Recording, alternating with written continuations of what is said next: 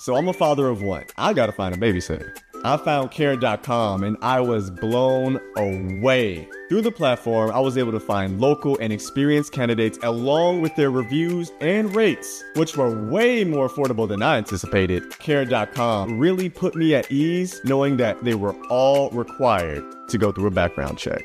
If you're like me and you need to find someone reliable for your childcare necessities, check out Care.com. Find the ideal sitters for your childcare needs. Hey there, it's Ryan Seacrest for Safeway. Head in store and shop for all your favorite personal care essentials to earn 4 times rewards points. Shop for products from Olay, Always, Gillette, Vicks, and Crest. Plus, check out new items like Mr. Clean Magic Eraser Ultra Thick Multi-Surface Cleaner. No more sponges or other cleaning products needed. And Head & Shoulders Bare Soothing Hydration Shampoo, a new kind of anti-dandruff shampoo with only 9 ingredients. Offer expires March 26. Restrictions apply. Promotions may vary. Visit Safeway.com for more details. Have you heard about Vyvgart, Efgart Tigamod Alpha FCAB?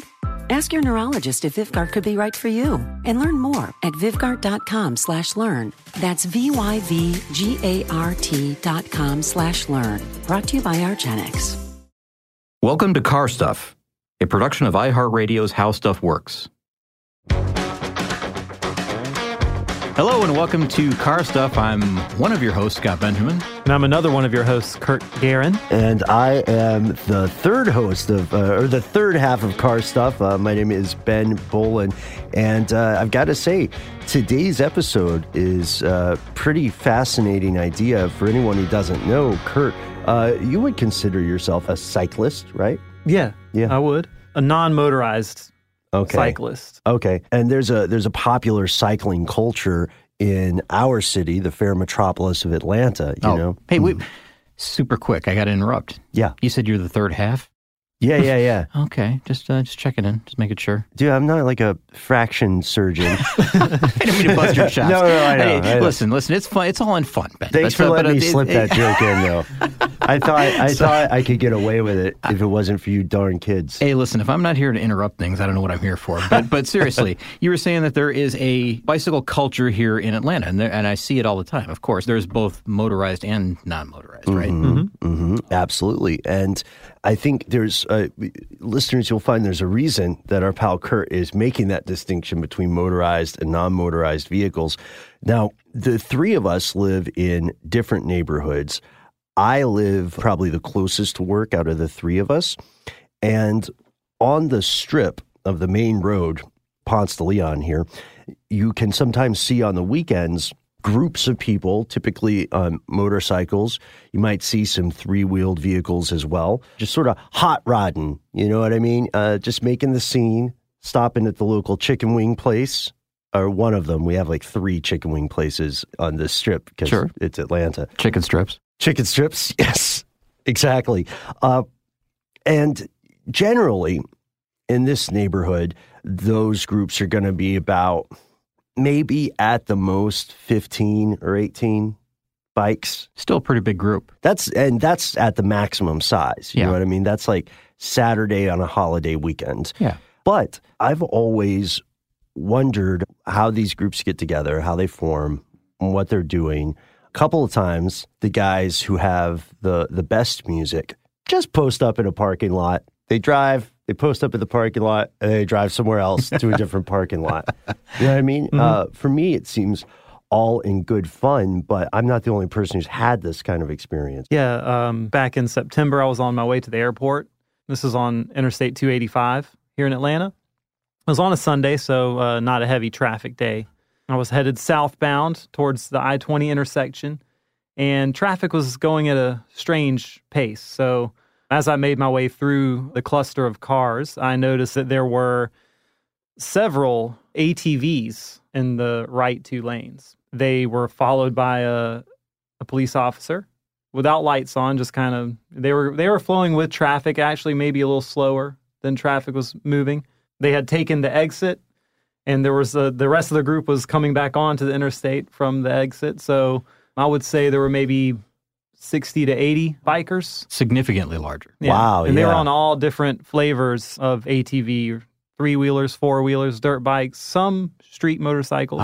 Okay. You're getting to the crux of this whole thing now. These are the off-road vehicles, right? The unlicensed vehicles that are on the street. And we're talking interstate. And I would argue that's a whole different beast. That's not the same thing as a group of street legal bikes. And I've actually seen something very similar. This will be a little bit of inside baseball for people who are not familiar with Atlanta, but you two will know what I'm talking about. You guys know North Avenue crosses over the interstate? Yes. So when I was in college, there was a gas station that would be a stopping point for an ATV bike gang, an off-road bike gang. And I thought they were cool because it always looked like I was maybe walking into a music video, and I had this idea that I was a cameo of the guy in the back who comes in and gets a Coke and just walks out while they're doing the group scene. But this group reminded me of the Rough Riders from DMX videos. He had a lot of music videos where there would be people riding these off-road bikes, these ATVs and so on. Mm-hmm. But you guys know me, I never want to mess up someone else's good time. But is that legal? Not legal. Not legal on city streets, not legal on residential streets, not illegal anywhere. These are off-road vehicles. Mm-hmm. I mean, you can, I believe, get a bike that looks like an off-road bike licensed. Yeah. Even, it has to pass the certification, has to have exact, what it needs, the lights facing forward and backward, the turn indicators, that type of thing. Make sure that, it checks out mechanically, all that. And you can get a license, but they're not licensed. These are licensed for off-road use. They are probably not even that. They're just simply ATVs and bikes that are, they come into the hands of certain individuals that, park them in a garage and kind of hide them away, bring them out when there's going to be I think what they call them, a ride out, or we'll talk about all the different types of these in just a moment. But I think maybe it's best if we just kind of describe what you feel when you see one of these, because I kind of I have got so many mixed emotions about this whole thing. And if you listen to this whole podcast, you're going to find that I'm not trying to contradict myself, but there's but I'll say this. And I was talking with Kurt off air about this earlier. Kurt and I were saying, it's like there's this one part of it that's really cool, but then there's this other side, and then there's this other side that looks really dangerous, but then there's also this. And here, I don't understand why they do it, but I do get this. And it's just this back and forth in my own head, and I can't seem to sort it all out. I know that it's not legal. It looks like a hell of a lot of fun. It really does. When I watch one of these, I think, I guess the first thing is oh man, that looks like a great time. Looks like it would be a blast to do what these guys do. And if any listener is wanting to just get a quick glimpse of this while we're talking, or if they don't understand what we're talking about, you can search Bike Life, all one word. You can put any big city name in front of that. ATL Bike Life. You can put Baltimore Bike Life, New Orleans Bike Life, whatever you want. You'll find examples of these videos of these ride-outs that they do, these ATV and dirt bike ride-outs in these large cities. Just about any large city has it now. But when I watch them, I really do think oh man, that's got to be so much fun. But I would be worried about getting arrested. And then it looks like who wouldn't want to do something like this? These stunt riders are amazing, but they're not wearing any safety equipment at all. I mean, nothing. They're not wearing helmets. They're not wearing, the jackets, the leathers, or anything like that. Some of them will wear helmets or goggles, and a lot of times I feel like that's just to disguise who they are. Because almost invariably in one of these videos, every one of these videos, the police show up. And they have their lights on. They, give them a couple of warning sirens or whatever. But like Kurt said, sometimes they are following them. They're not intending to pull them over, really. It's almost like they're just watching them to make sure that nothing happens to them, that they don't anger the public that's on the road. And something dire happens there, a confrontation between them. Get on the wrong side of someone in a truck or an SUV. God, and of course, when the police do show up, here's another one of these, this is great, but... okay, so the police show up and they really have a hard time dealing with these guys, and we can talk about that later more in detail because there's a lot of problems with how to handle these situations. There's a lot of people on the roads illegally and doing illegal things. There's a lot of just complete disrespect for the police in this, in that they'll taunt the police. They'll ride by them with, the middle finger in the air, shouting things. If the police get out of the car to kind of chase one of them down or something, they'll jump on top of the car and smash, windows and that kind of thing. That doesn't happen all the time. Doesn't happen every time, but it has happened. And that's the stuff that goes viral that most of America sees. I see. If you're not in the city, you don't see it all the time with every ride, of course. It only takes one bad apple to spoil a bunch. Exactly. I think that's why the police kind of hang back and don't pursue, because they know there's going to be this one person that's going to want to chase. Well, So- everything's videotaped right now. I mean, Sure. or recorded. I keep saying videotaped. Like they've got, They've got the reels on their chest, they've just got rolling. the giant VHS camera on their shoulder like a bazooka, that kind of thing. No, everything is recorded now, it seems. Like everybody's got a GoPro that does this, of course, and then people are holding up their phones. And we've seen a lot of examples of police trying to arrest the individuals that are doing this. It is illegal to do this, so that they're within their rights to stop them and at least warn them or tell them or whatever. But the taunting then gets them angry. They get angry at the riders. They try to stop the riders. Now they're there's so many things. They're in like a 5,000-pound car. First of all, the police, trying to catch somebody who's on a 200-pound bike that can go, in between cars, in between houses, off road, any terrain really. I mean, that's the beauty of the bike that they're using to get away or to do this. It's a no-win situation for the police in this situation. I don't believe the police chase after motorcycles in general. I think they'll just rely on other means to catch them later, just for the general public safety. I think that's just like a rule of thumb. You mean just maybe identify them, Or, let them go try for to. now, locate them later. I think so. Yeah, That's the You'll tactic. get that letter, or you'll Yeah. get that surprise visit to the office. Yeah, but it is fun to watch the police chase videos where they try to catch motorcycles.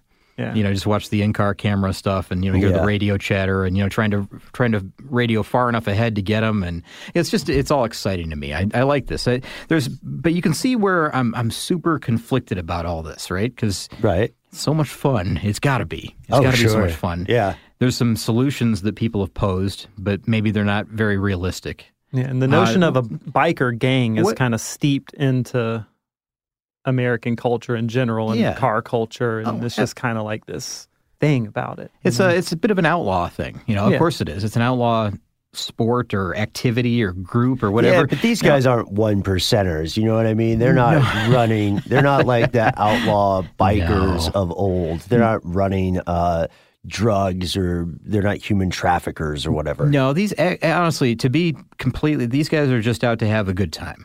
And also, they really are. Also, a lot of times it's like a family thing. Like you get together with your siblings, maybe your dad or your kids, and then you guys take your bikes out. Sure. Yeah, I can see that. So, okay, so I've said a lot of crap about this already, and I've got more to say even, but what do you guys think about this? When you first watch them, what's your gut impression of what you're seeing on the screen in front of you, or in person if you've seen it in person?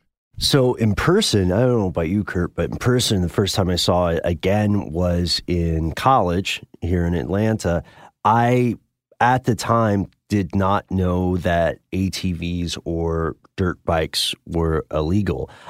This sounds so stupid saying it, but you can understand my logic, because to me, all-terrain vehicle included, like interstates. That was a terrain. So I thought, okay, just do all of that, you know? Sure. So I didn't see the problem. I thought maybe there was a festival or something in town, because that was my guess. I was like, okay, maybe there's a car show in town, or a bike show or something, A or parade or something. Right, right.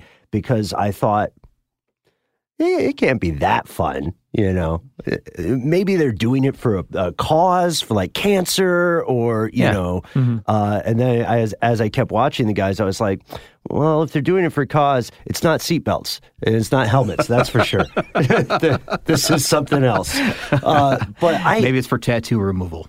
Yeah, maybe that's it. So I kid. Right. Yeah, I would see these guys during summer, usually because I would walk to the nearby gas station from the dorm. So my initial reaction was one of like bemused interest, but I wasn't inspired to get my old four-wheeler from back home and roll up with them. It was pretty clear. I was like, these people are all already doing a thing. They may not want outsiders rolling up. Even in the bicycle culture, there's critical mass type I was rides. So gonna ask you gigantic about that. groups of riders who will take over the street for that purpose, to slow down traffic, to raise awareness, like, hey, we're here, don't run over us. But when I ride, I mostly try to stay out of the way. I'll ride on the road, but I'll stay over to the side. I'm not trying to slow people down too much. Can I ask you a quick question about the critical mass thing? Of course. All right. I have a feeling we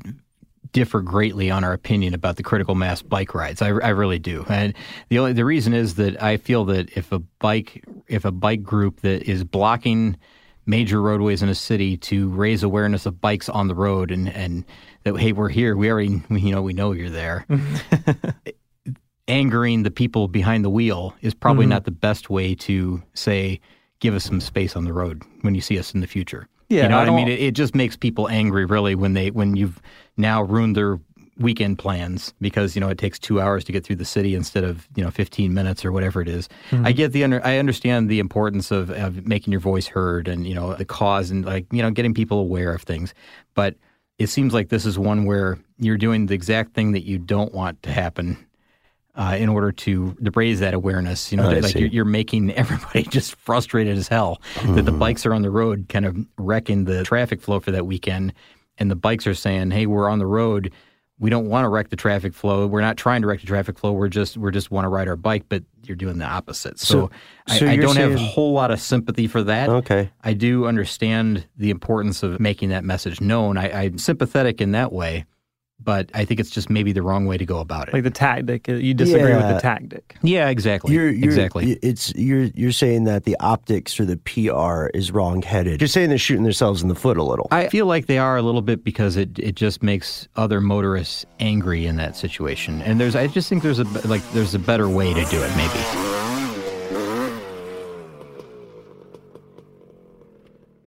Hey there, it's Ryan Seacrest for Safeway. Now that spring is here, it's time to focus on self-care and revitalize your personal care routine.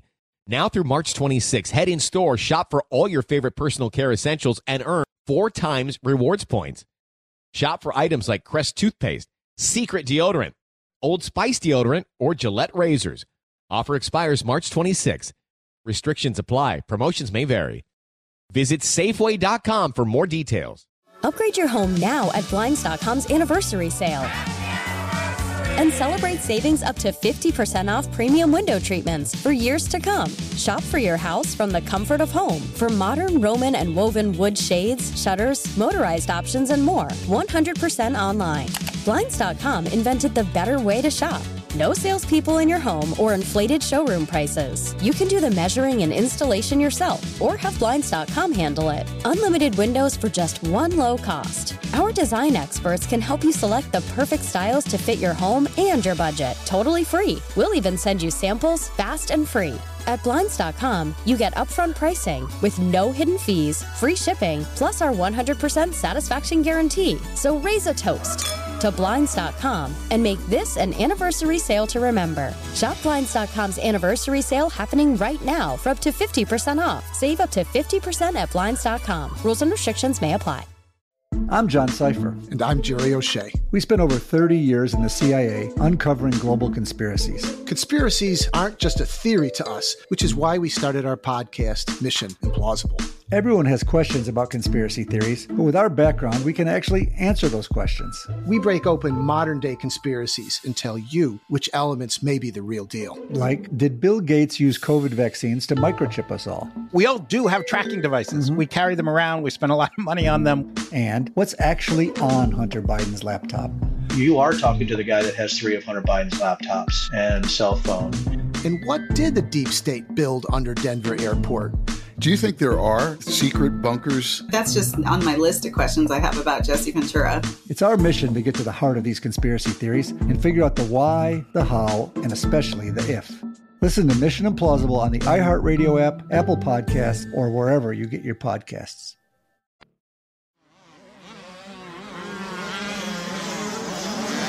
Well, the critical mass thing, I would say, is a little different just because of the technology involved. You know what I mean? There's no way that a non-motorized bike, even a bike with like an electronic assist, is going to get to the speed of a dirt bike. Mm-hmm. That may not be true. There's a pretty strong electronic assist now. Yeah, that I think about. A non-motorized bike, just, leg power alone is not going to match an ATV or a dirt bike. And it feels like the cyclists approached this a little bit differently because, people on ATVs, people on dirt bikes, are often going to be searching for a thrill. We're going to be chasing some adrenaline, right? And a lot of people who bike with a non-motorized bike, on the other hand, are often going to have some concerns about, maybe their health. They want to stay in shape. Maybe they want to be a little kinder to the environment or something like that. So I'm not saying they're diametrically opposed, but they are, I would say, distinct groups, Yeah, sure. And the other thing is, I think the critical mass people get a license or something, don't they? It's like a protest. Some do, some don't. You probably have to get a parade permit or something like I would that. imagine. I would bet it's a mix. I think some do, some don't. A lot of them are just some people on Facebook who are saying, "What are you doing Saturday?" kind of thing. Mm-hmm. Oh, yeah. Even the ATV rides, they're so huge. The one that I saw was giant. The organization impressed me. The fact that they could just get a bunch of people together and do this thing, whatever it is sort of impressive. Yeah, I mean, it's funny. You say that, there were 60 or 80 in that group that you saw. There've been groups that are several hundred, and if not close to 1,000 people. And when they pass you, when they're passing you on the road or, in the intersection you're at or wherever, it can take a long time for that group to pass because they're not going they're not blazing speed by. They're doing tricks and they're looping back around and doing more tricks and it's about stunt riding. A lot of it is and just kind of showing off a bit. I like the circus nature of it. Yeah, I kind of do too. I mean, it's interesting. It is like a parade in that way. When you see the Shriners go by on their little tiny motorcycles and their cars and they do circles and tricks and some routines. And I feel like some of these guys have some of that skill. They definitely are skilled. I mean, you'll see a lot of really skilled riders doing this. I've seen some people eat the curb. Oh, really? Oh, really? Yeah. Okay. Not at not at high speeds, but Yeah. I've had that little Nelson moment when I saw a guy screw up a wheelie, and I thought, you deserve it. Man, I saw a video. Maybe we're branching into another section of this right now, and we can go back and forth if you want. Sure. There are BMX riders that will do the same thing.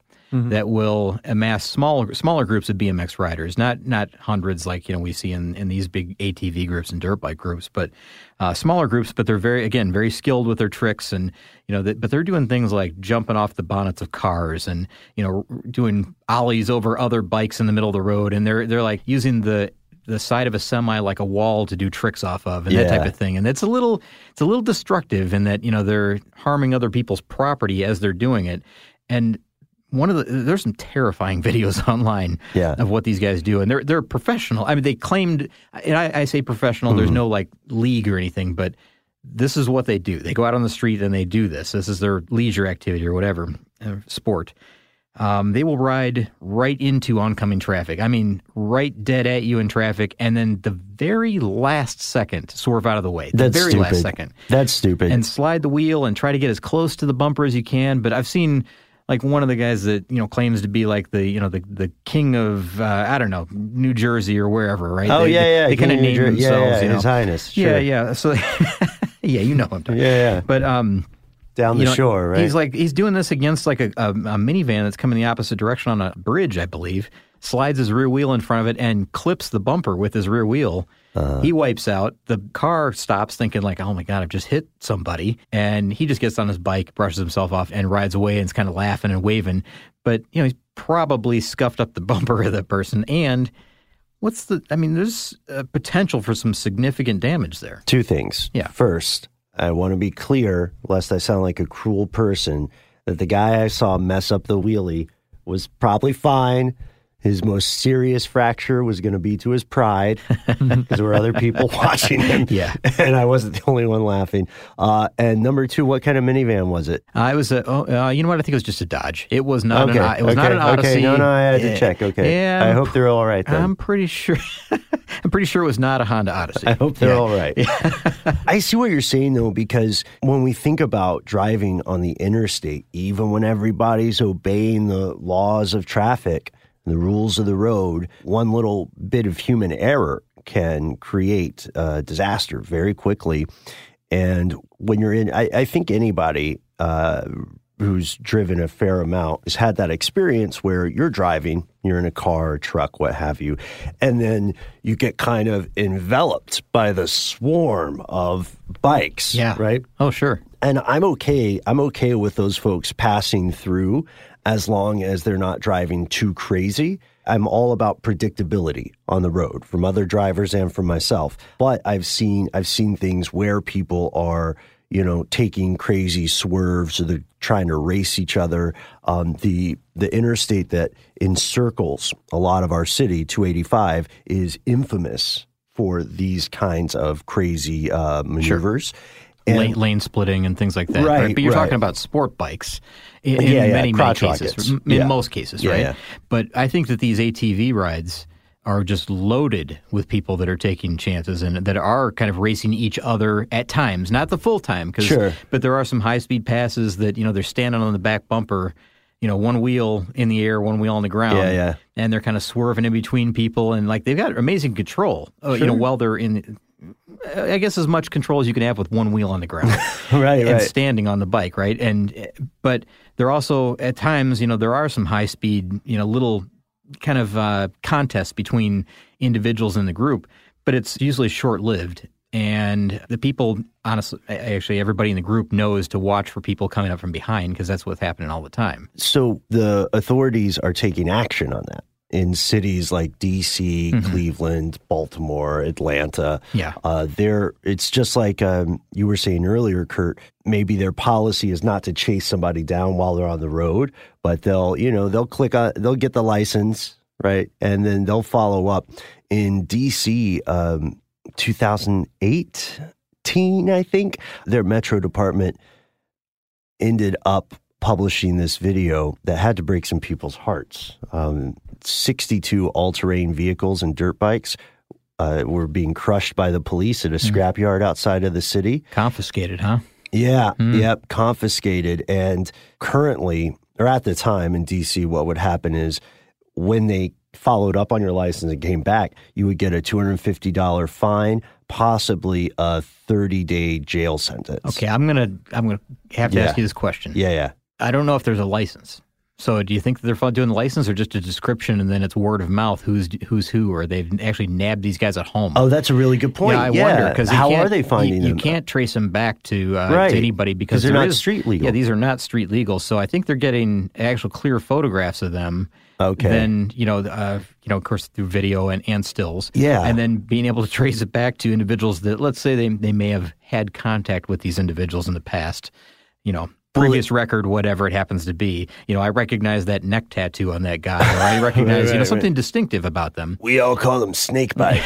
Yeah. There's ways to track down people even, if you don't have a license plate. That's a really good point. And I think that's probably what's happening. And if they did have plates, they'd probably have a whole lot more to crush, I would think. Well, yeah. In D.C., what they were doing at least, was also offering $250 to people who provided info to the police that would help them track down users. So you've got to be right. That's a very good correction there. People are proposing different ideas. In a story out of WAMU 88.5 in D.C., a guy named Eric Butler Jr. proposed that instead of destroying ATVs and dirt bikes and arresting and fining the users, the city should just allow them to be registered and legally used on city streets. Oh, boy. That's where I wanted to hear from you guys. Because now he wanted to have this ballot initiative called the DC Bike Life Access and Use of Non-Traditional Vehicles Act of 2018. So you'd be able to register the vehicle and you'd have limited use in the district and on highways. On the highways specifically, you'd be able to ride on the shoulder in DC. As long as you're not going over 45 on the streets, then you don't need a motorcycle endorsement on your license. Mm-hmm. So I get that they're trying to bake in some safety there. Sure. But again, that takes away half of the fun. Right. That's you know what I mean? It's like you're getting away with something, I think, and that's a part of it, right? I mean, that's part of the thrill, I think, of what they're doing. Kurt, what do you think about registering them and making them legal and allowing them to do what they're doing? I'm a little bit torn about this because the groups that we're talking about generally ride in the city. Mm-hmm. What they're trying to do is they're trying to say, we like to ride dirt bikes. We like to ride ATVs, but we don't have a place to do it where we live. You can go out to the countryside and see people doing wheelies and jumping over dirt berms and riding down power line trails and things of that nature. But in the city, if you'd like to ride your ATV, what do? There's got to be some sort of a happy medium. I believe here in Atlanta, they've been trying to, or they were, I don't know if it's still going on, but they were trying to build a park or some sort of a space where they could, where dirt bike riders could ride their dirt bikes in town. Okay, I have a question for you about that then. So, like, I know we keep wandering all over the place, and I feel like I have more to say about registering them, and maybe, you know what? Let me just do that right now. Okay, because I before we pass this up and it's gone, the moment's gone. Registering them, that's fine. The problem is a lot of these are very low vehicles. They're the four-wheelers. It's hard to see them. I've been behind individual four-wheelers, leaving the office here, right on the streets, right outside of our office. Just on, I don't know, any random Tuesday afternoon, going home from work, and they don't have a flag on the back or anything like that. There's no way to see them if they're coming over a hill toward you. There's a lot of hills down here. City is it's rolling city. It's not flat like a lot of cities are.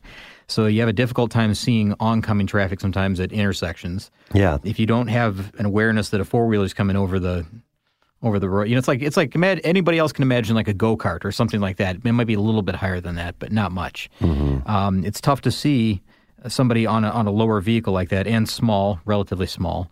It's going to add a lot of complexity to things where they're going to have headlights and taillights and turn signals and, whatever other safety features are needed. They're going to have to wear the proper equipment. The helmet law is going to have to be part of this whole thing, and that's not right now, because they're just doing this on their own. You'll see a lot of guys that don't wear helmets in these rides, and it is mostly guys. It is mostly young guys. Not a lot of women participate in this. I'm sure there are, but not a lot.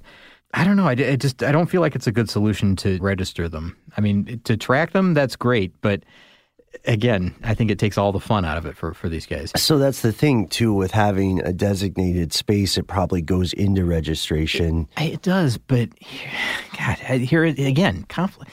How do you feel about scooters being on the road then? Well, like, the low-powered scooters. Like the Birds and like Vespas? Yeah, sort of. Yeah, Vespa types or even chow to those. That's Honda Spree. Kurt, we've had to talk about these a long time. Like it's really hard to deal with those in downtown Atlanta, especially because of the terrain that we've talked about. And a lot of cities are the same, I think. But they're even at their fastest, they're still slower than traffic, and that's really hard to accommodate for. I get it in really dense cities. You know what I mean? Like some cities, maybe not a ton of American cities, but in some like really dense Asian cities or really old European cities where a lot of the thoroughfares just used to be alleyways because there were no such thing as cars. I think scooters work magnificently there. I am a little sour on them because my girlfriend went through a phase where she fell in love with the idea of having a scooter. I think you may remember this one, Scott. And we had to have what corporate America calls a healthy conversation about whether you actually want a scooter or whether you love the idea of a scooter. Sure. Right? And I think I see where you're going there with that because we have those, but Atlanta is such a sprawling city. And the streets are so wide, and for a big part of the city, outside of like suburb developments, a lot of the main roads are going to be faster than a scooter can go. Those are just the facts. Sure. Yeah. But does that mean, and I don't know if this is where you're going, Kurt, but does that mean then that all scooters should be relegated to some special area, like a scooter preserve, and you have to register with the scooter club? Well, I feel like it just makes a lot of sense to have low impact vehicles moving around the city. Well, along with cars and along with bikes and along with pedestrians on foot. I mean, even though if you're on a street, you're not necessarily looking for a dirt bike. Yeah. But pulling out of a parking lot, you should be looking for people on foot, people on bike, people on motorcycle, whatever. Oh, absolutely. So I mean, when you're on the road, usually cars are the things that register if you're glancing around like you should be doing all over the place. But I believe that all these vehicles do or should have a place in certain areas. In transit. They need bike lanes. Yeah. I see what you're saying, that, if there are motorcycles on the street, why can't there be a four-wheeler on the street? I mean, it seems like that's logical, right? It should be able to happen. Maybe it's just that we've got a bad taste in our mouth because of what we see already with these four-wheelers on the streets, like the way that they're being used right now. Mm-hmm. If they were following the traffic rules, if they were following the traffic laws and, all that, and everything was fine, like, with a lot of motorcycle riders and bicycle riders, of course. I don't want to offend any bike riders in the room, Kurt. But, and scooter riders, that's fine. As long as they're following the rules, that's fine. It does disrupt the flow a bit, and I would think that the motorized vehicles, I should say the four-wheelers, have a little more pep to them than the scooters do usually, typically. And, of course, bicycles are on the other end of that. And then we've got, the little electric scooters that we deal with now and all that, too. It's another whole conversation that we could have. There's not a problem if people just park them.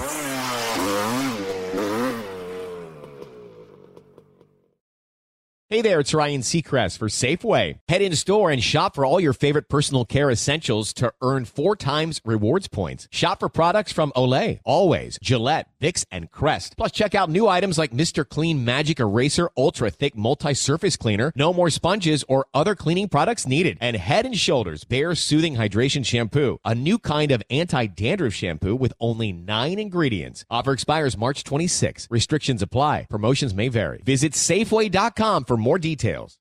I'm John Cipher. And I'm Jerry O'Shea. We spent over 30 years in the CIA uncovering global conspiracies. Conspiracies aren't just a theory to us, which is why we started our podcast, Mission Implausible.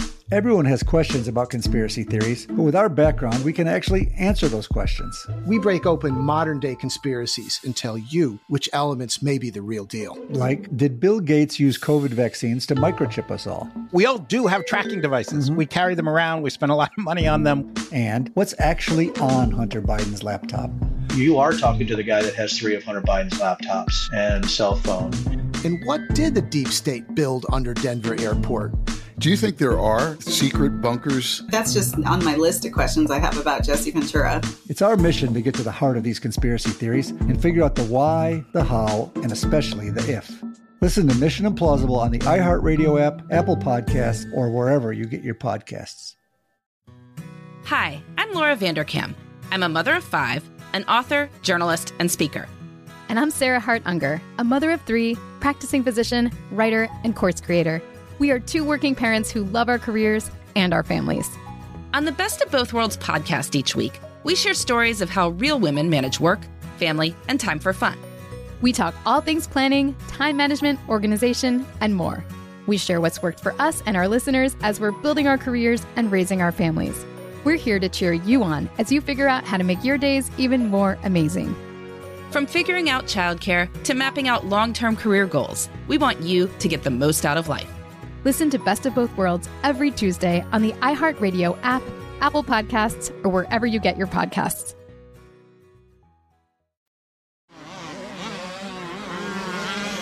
So getting back to the idea that, why doesn't the city install a place for them to ride? Okay. I think that there's a problem with this, and I think I mentioned this way up front in the podcast, that, I've seen that as a proposed solution to this whole thing. The problem is if they're riding the way that we see them riding now, it's kind of like when they're meeting up in the park and you see them going everywhere and doing stunts and they're near collisions. There's, it's not like there's a track and it's like, it's like a BMX track or something where everybody goes in the same clockwise direction around this track and you could do your jumps and everything, but, it's very monitored and very carefully watched. It's a little more like a skate park. Yeah, and they require helmets and they require safety gear and all that, right? And mechanical checks of everything. It's not like taking this just to the park and just letting somebody go. Like you can't just have free reign because I think there's going to be problems again, just like there were. And insurance, there's going to be legal problems that would arise that you wouldn't consider. Maybe you wouldn't consider them on the surface, but it's going to happen. I want to mention something else that could be a deal breaker with a designated space argument. That's a lot of people who do this want to do it on the road. Yeah. You know what I mean? Mm-hmm. Otherwise, they would be in a park or a parking lot, and sure, people probably practice a lot there, right? Well, in the because backyard. look how fun this looks. It looks like a blast, doesn't it? I would have a great time doing this, but I would have the guilt. I couldn't do it knowing that it's illegal. I just can't. I personally can't do that. I got to say, one thing that's missing from our conversation, one thing I feel like we have to point out is that people who are members of bike life groups or who are pro bike life in some way say that this is a positive thing, that this is an opportunity. I think specifically here in Atlanta, and Kurt, I believe this is an article that you sent me, when our city was talking about the idea of having a specific place for people to bike. Advocates like Robbie Caban spoke up and said things such as this. I'm just going to read this quote to you. "We have this opportunity of young urban youth doing something positive, and the city has the opportunity to embrace this, and we're the ones dropping the ball." She says that the ATL Bike Life group also, they have book bag drives for going back to school. They have Easter egg hunts. This is a community thing, and you can see groups like ATL Bike Life made a pretty great music video called Bikes Up, Guns Down. Mm-hmm. And so this is also like an anti-gang thing in some ways that makes it similar to an extracurricular after-school program. And when we factor in that kind of perspective, it gives me a positive view of this. It makes me feel like there's some way that cities can support it. I just don't know what that way is. Yeah. What if it's one weekend or one day out of the month, or it's the third Saturday every month we have this ride, and it goes on these streets, and it's a pathway that's cleared of pedestrians, cleared of other cars, other vehicles. Allow them to do what they do, to have fun on the city streets and ride as they want. Maybe that's the way to do it. It's not a bad solution, not a terrible solution, but again, I feel like you sanction something like this. You tell them like this is okay, and it takes away 50% of the fun. Takes away the freedom. Maybe 80% of the fun is sucked out of that event right there immediately. Mardi Gras isn't every day, even in New Orleans. Yeah, exactly. And these events, these ride outs or whatever you want to call it, and sometimes it might even be just we're going to meet up at this gas station and see what happens. And everything does happen. I mean, they end up splitting up. And the police do show up, and everybody gets together and they talk about how close it was. And it's kind of. I mean, I can understand the adrenaline. I can understand the sensation that they're getting out of this. Yeah. But it's really hard to get past the fact that it's illegal. Well, people view it, too, as a sport, and we've talked about illegal racing before. Mm-hmm. Maybe a bike park isn't a terrible idea if we lean into the sport competitive nature of it. Mm-hmm. So now we're not just going and, knuckling around. We've got spectators coming because it's time to see, the dirt bike Olympics. Yeah, that's that. Cool. You can see that. It's cool, but then you have to start, investing money into things that you wouldn't have to if you're just taking this thing out of a shed and ride it around the block. Instead of a gallon of gas that will get you around half the day. One of these, you have to start, investing in the safety gear that we talked about, or maybe in entry fees for competitions, so that prizes can be given. Mm-hmm. Whatever that happens to be, there might be some charity. Additional. Yeah, if it's for charity, that's whatever. I mean, there's some great outlets for this whole thing. I really do believe that this can be turned around into something like 100% positive. But right now, it's still got that stigma that there's something not right about this, and I feel it. When I watch this, I mean, I know it's not right. I mean, you can see the reactions of people around them when it happens. It's a little bit of terror, a little bit of fascination, some awe, I guess. We've got a lot of people in the office here that have come up to me after a weekend and said, "Hey, you're not going to believe what happened. I took some cell phone video of what happened this weekend at the gas station I was at." But it was frustrating also because I had to wait 20 minutes for this whole group to kind of clear out so I could then resume my route. And, that's a little bit frustrating for people, just have to kind of sit there and wait because you're not going to risk getting into that swarm of ATVs and dirt bikes. So, gosh, I don't know. One other quick thing that's really interesting, I think, you guys might have seen this too, that, when some of these videos will go from the dirt bike experience, with the ATVs down to people that are doing it with BMX bikes, and maybe mountain bikes or whatever on city streets. And then they'll show oftentimes groups of kids that look up to these, young men as being something that, you know, they want to do in the next 4 or 5 years when they're old enough to, you know, get their own bike. So they're out there riding their BMX bikes as children, trying to do some of the same stunts and things. And I know one video that I watched, there was a young kid, he was standing in a group of other kids talking, and, you know, they were yelling stuff at the camera, you know, just kind of being kids, having fun. And there's an adult walking by behind them, and I think it was Baltimore, as a matter of fact. I'll tell you why in a second.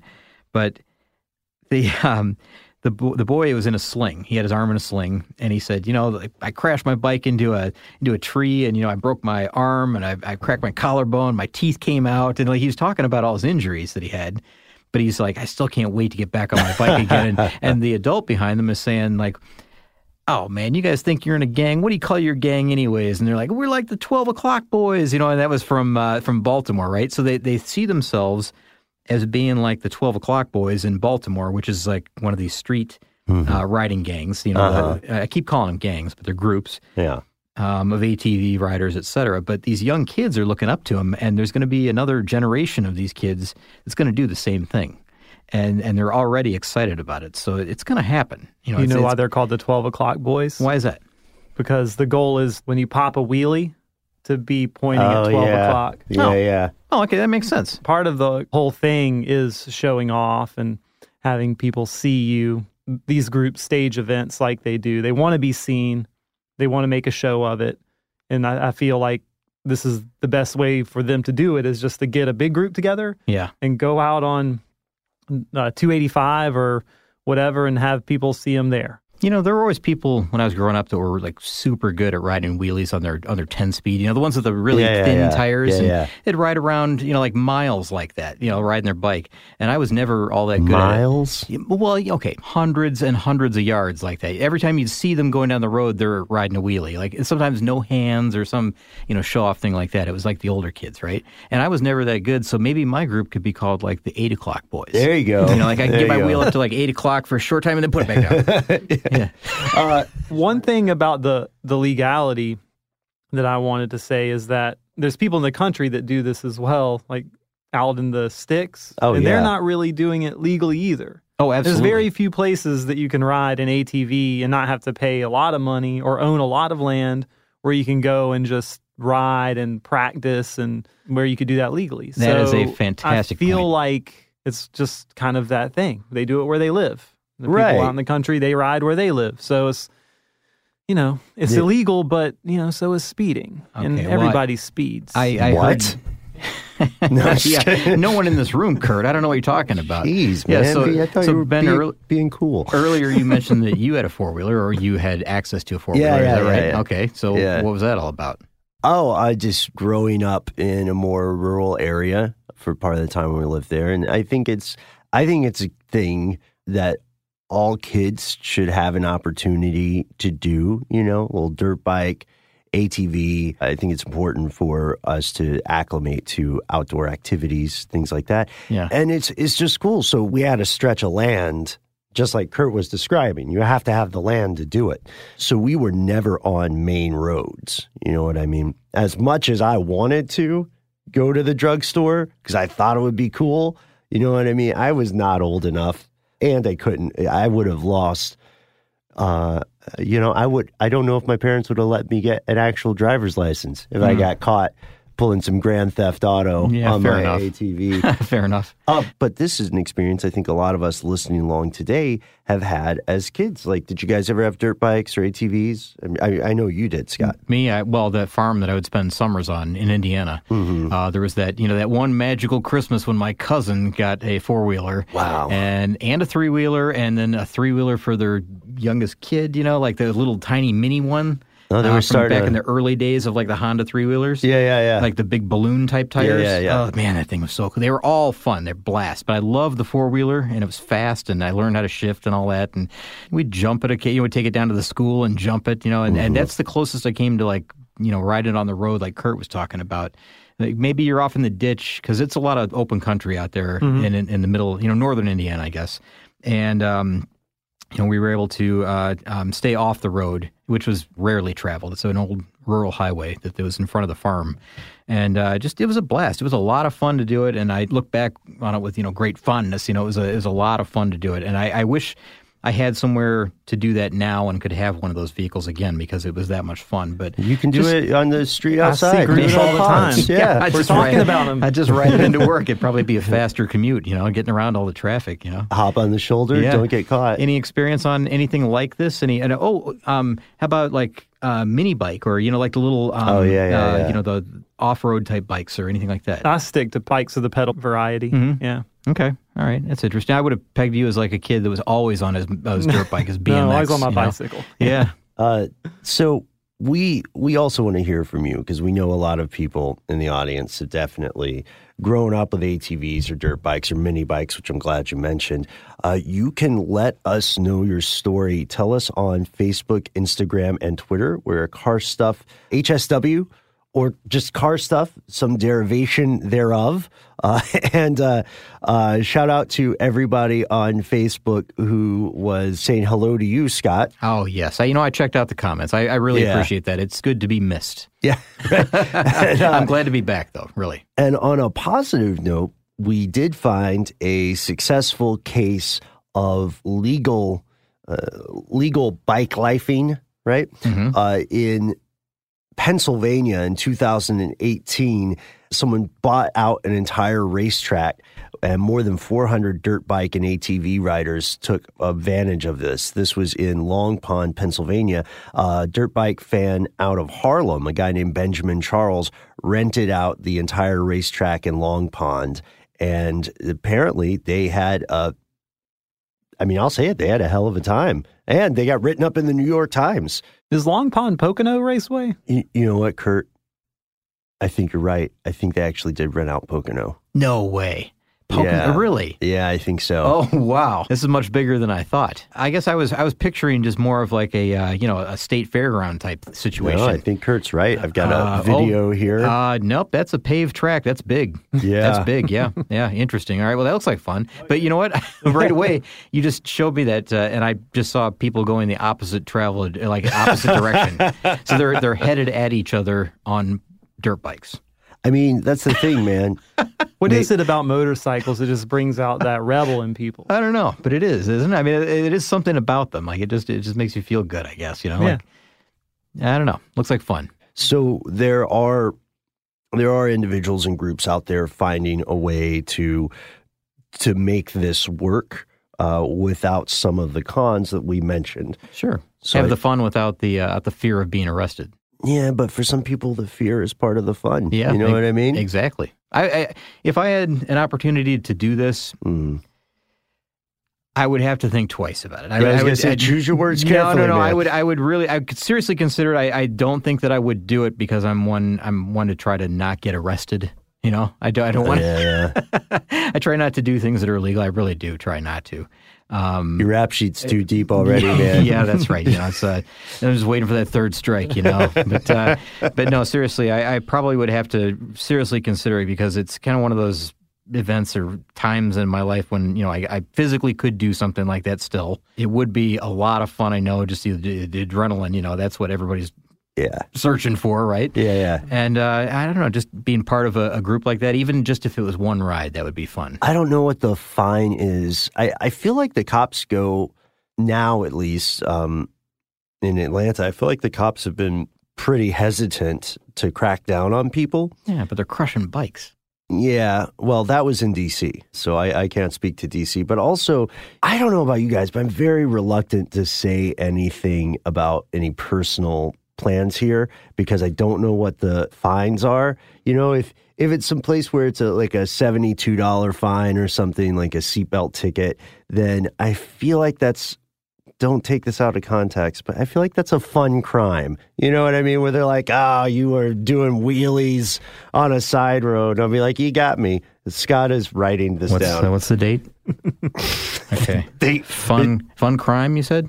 Yes. Got it. Fun crime. Got it.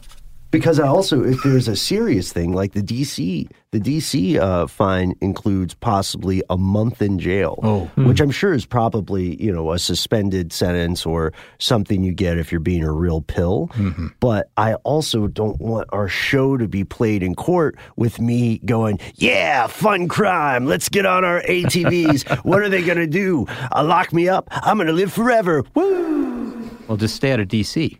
That's all you have to do. I mean, how many other cities are you banned from? I mean, so, it's just one more city on the list. Right. Okay. Well, Kurt, what's your opinion? Would you do this if given the opportunity? I'm going to pass. I'll be on my bicycle, though. Okay. Fair enough. In a critical mass ride somewhere? Yeah.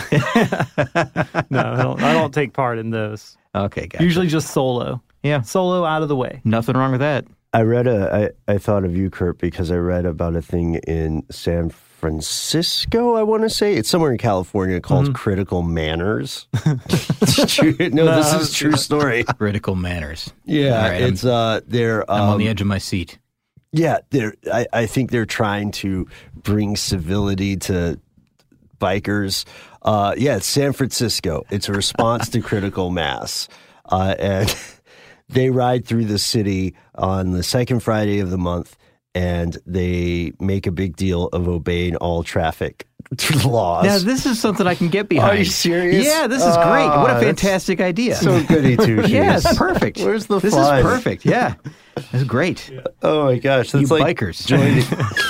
The one thing that I do not do on my bicycle, and I see this all the time, and it bothers me even as a cyclist, is that when you pass a cyclist and you hit a red light, they pass you back. Mm-hmm.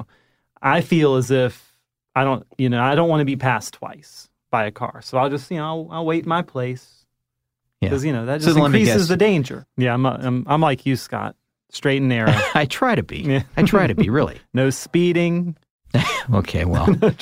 Scott, I can't believe no comment. You want to join a club that's dedicated to following rules. I want other. No, it's not me. I want other people to join that club to follow the rules. Okay. Yeah, I want them to do it and understand the rules of the road, and then everybody's happy, right? We're all happy. I see this San Francisco group as like cotillion for bike riders. It's like, here's the way to behave properly. They don't teach you how to dance and how to dress and how to set a table. They teach you like, hey, when that light's red, you don't go. I wish we had told you about this earlier because your takes on this are hilarious. I think all these groups know how to behave on their motorcycles or bicycles or even in their cars. Yeah, I think they just choose not to. Yeah. No one's like, oh, that's what those lights meant the whole time? I don't know, Ben. I think they don't know. So, well, let us know. Let us know, folks. We have a lot of bikers in the audience. Maybe, I don't know. Maybe some people who went to Cotillion. Yeah, maybe we've got less bikers in the audience now, if you know what I mean. Right. Yeah, they've given up on us. Yeah. Oh, man.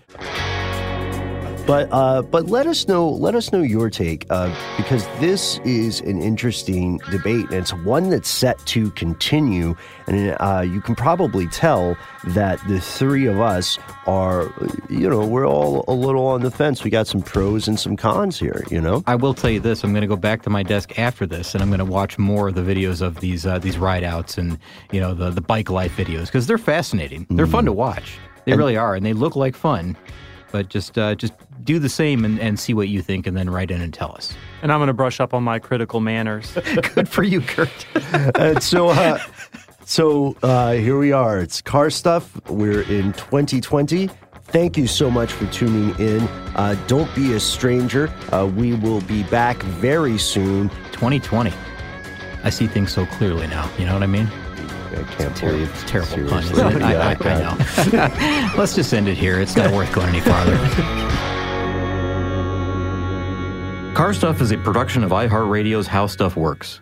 For more podcasts from iHeartRadio, visit the iHeartRadio app, Apple Podcasts, or wherever you listen to your favorite shows. Hey there, it's Ryan Seacrest for Safeway. Now that spring is here, it's time to focus on self-care and revitalize your personal care routine. Now through March 26, head in store, shop for all your favorite personal care essentials, and earn 4 times rewards points. Shop for items like Crest toothpaste, Secret deodorant, Old Spice deodorant, or Gillette razors. Offer expires March 26. Restrictions apply. Promotions may vary. Visit Safeway.com for more details. Our kids have said to us since we moved to Minnesota, we are far more active than we've ever been anywhere else we've ever lived. Moving to Minnesota opened up a lot of doors for us. Just this overall sense of community, the values that, Minnesotans have. It's a real accepting, loving community, especially with 2 young kids. See why CNBC ranks Minnesota number 4 best state to live and work.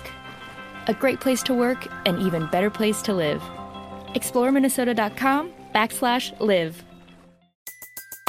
Everybody in your crew identifies as either Big Mac Burger, McNuggets, or McCrispy Sandwich.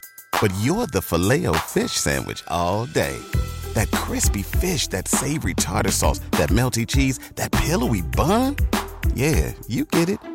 Every time. And if you love the Filet-O-Fish, right now you can catch 2 of the classics you love for just $6. Limited time only. Price and participation may vary. Cannot be combined with any other offer. Single item at regular price. Ba-da-ba-ba-ba.